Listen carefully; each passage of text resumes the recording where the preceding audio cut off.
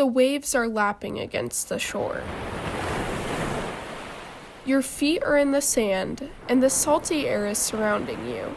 In your hand is a pina colada. And there's no emails, no Slack messages, no midterms. This is the ideal college spring break, or at least it is for some people. But sometimes, it's hard to plan the dream vacation when you are burnt out from school. Most Northwestern students usually spend the 48 hours before spring break taking final exams, and the time before that, studying for them. From the Daily Northwestern, I'm Erica Schmidt.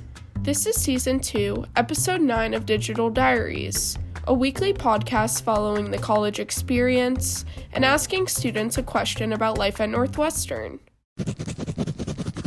This week, we talked to students about how they're spending spring break. Weinberg sophomore Daniela Decobe says she wishes spring break was longer, but this quarter is one she said she will never plan to think about again. I'm going to hide it from my memory and pretend it didn't happen, but I'm here, so I'm happy I made it through, but I would never do it again. How are you planning to recover during your break? Not thinking about school. If I hear the word Northwestern, get away from me. I'm going to go home and be with my family. Austell, Georgia, to be exact. And then I'm going to travel to Houston, Texas for fun and not think about anything related to school until I'm there at my first class on Tuesday. Her advice is simple. Remove any and every thought about school from your brain over break. Anything you need to prepare for spring quarter, do it while you're at school so that when you actually step away from campus, you can step away from campus completely. Your mind isn't lingering on registering for classes or figuring out if everything is sorted out. Get your housing, get your academics sorted out so that when you go on break, you can spend time literally just doing nothing if that's what you want to do.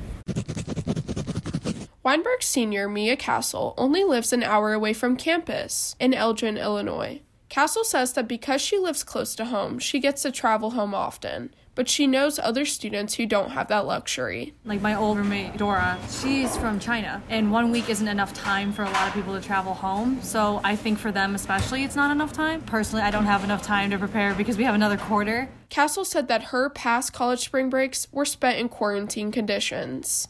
She was a freshman during Northwestern's fully remote learning. It didn't feel like a break, honestly. I felt like I was doing the same thing day after day, just not having to log on to a Zoom.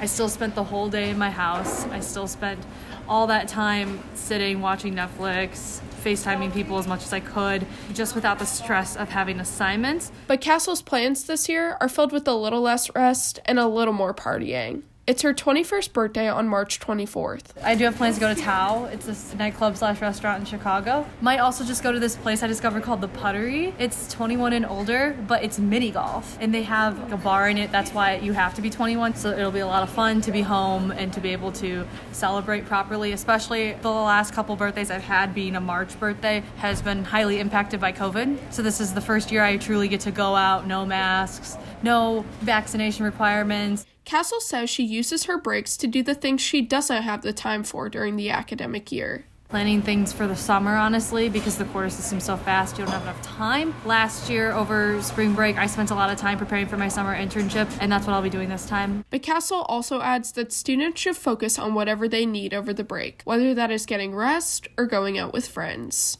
Don't feel pressured to be super productive. Obviously, take advantage of the time, but if you do need to take a break, if you need to just relax, disconnect completely, honor that for yourself. But if you do have things you have to do and you have the bandwidth, then do take advantage of that time. But if you can't, don't beat yourself up about it, because I've spent time on both sides of that. Beanon and Weinberg sophomore Quinn Shumway says Northwestern students don't get as much time to relax as students who are on the semester system. He offers an alternative to extending spring break. I think that a 1 week spring break is very standard and it might be hard to change that, but the best thing would probably be to give us more 3-day weekends in winter and spring quarter.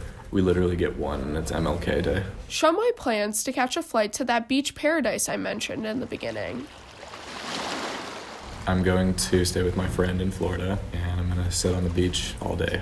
Shumway said he recommends spending break by simply existing. No schoolwork, just rest. I think Northwestern has kind of a culture of like always trying to get people to do more and more and more stuff. And everyone should remember that even if it seems like everyone else is doing something, it's okay to not take on one more thing in favor of taking care of yourself. While Shumway gets to be chilling at a beach, maybe you will be binge watching Netflix or reading that book you haven't touched since winter break. No matter what you're doing, maybe you picked up on a common theme, that you should be taking spring break to relax.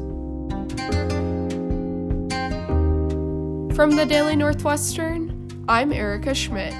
Thanks for listening to the last episode of this season's Digital Diaries. This episode was reported and produced by me. The audio editor of the Daily Northwestern is myself. The digital managing editors are Joanne Hainer and Olatunji Osho-Williams, and the editor-in-chief is Alex Perry. Make sure to subscribe to the Daily Northwestern's podcasts on Spotify, Apple Podcasts, or SoundCloud to hear more episodes like this.